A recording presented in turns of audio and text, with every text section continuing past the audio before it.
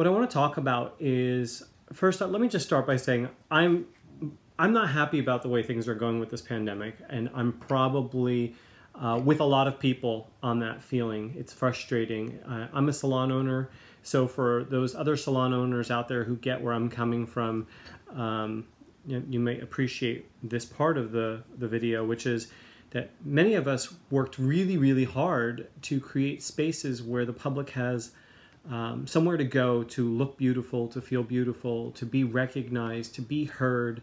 And then we create a space for stylists and people who do nails and skincare, whatever the case may be.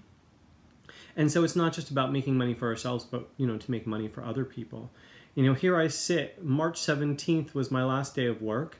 And I, as the owner of the business, am still waiting to get money from anywhere. So basically my income's completely shut down. And, it's frustrating. But here's the biggest enemy throughout this whole process for me is my mind has been the biggest enemy. And when I say my mind has been the biggest enemy is I can sit here and get into a text message, email or phone call with somebody for an hour about the injustice of the state or the government or what the president's doing or whatever. It doesn't matter. And at the end of it all, it's like, how does that help me? How does that serve me? How does that serve you? If I spend an hour bitching about my unhappiness and what's not working and what's not good, I'm no richer than I was an hour prior. I'm just more pissed off. That's really what it comes down to. So my point is that I have the same insecurities that anybody else has. I have financial insecurity, and there are frustrations with this, but I don't feed that thought process. Yeah, it's easy for me to say, don't worry about anything, it'll all work out. Listen, I hope it does. All I know is that every day I wake up and I say, what is the next right decision that I can make? What is the next step that I can make that's going to be a positive step in a positive direction of something I actually have control over? Spending all day reading the news is not going to change how I feel. Well, actually it will. It'll make me feel like shit. It's not going to change the circumstances. It's not going to put more food in my house. It's not going to fill up my bank account. It causes me agitation. So I read the news once a day, sometimes twice a day. Sometimes I go every other day. And the reality is that things are going to change when they're going to change. What I can do is I wake up and it's a rainy day. I could say, oh, great, it's a rainy day, I'm stuck in the house. Or I could say, oh, great, it's a rainy day, I can read something. And I'm all about really service, and I want to help other people. And I want to make a difference in the world. And as a spiritual advisor or a alternative coach, if you want to call, whatever you want to call me, who cares, right? My job is to really reach out and to try to make a difference in the world. And if my time spent on a rainy day is reading about something that will enhance somebody else's life, then it's time well spent.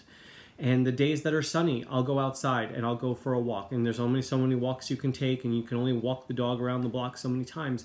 But there's that moment of silence where you get to sit and be in the presence of nature in a way that maybe you never did before. Or maybe you have time to contemplate, or even better yet, you have time to face yourself and face your fears. What I do know is every single day I have to wake up with the attitude that the only thing I have to conquer is my fears and my insecurities. As long as I can keep putting food on the table, you know what? I have another day. Yes, I'm going to probably have to take a loan after this whole thing. And yes, I can get into the whole thing of the victimization and poor me, and I work so hard and it's not fair. And maybe all of that is true, right? Sometimes we say all these things and we're like, but they're true, they're justified. I should be angry.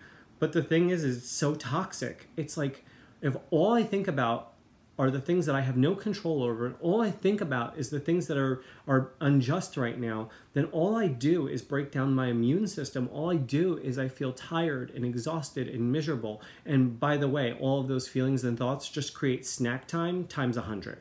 Yes, I did gain a little weight on this whole stay-at-home order, and I'm in the process now of losing it again. But so anybody who lost weight, I found it for you. Congratulations.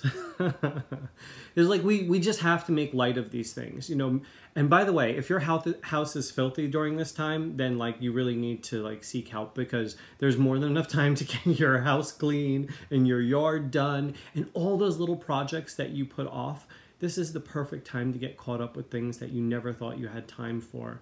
It's a time for bonding in a way that maybe we forgot about. It's a time to inspire each other and to raise each other up.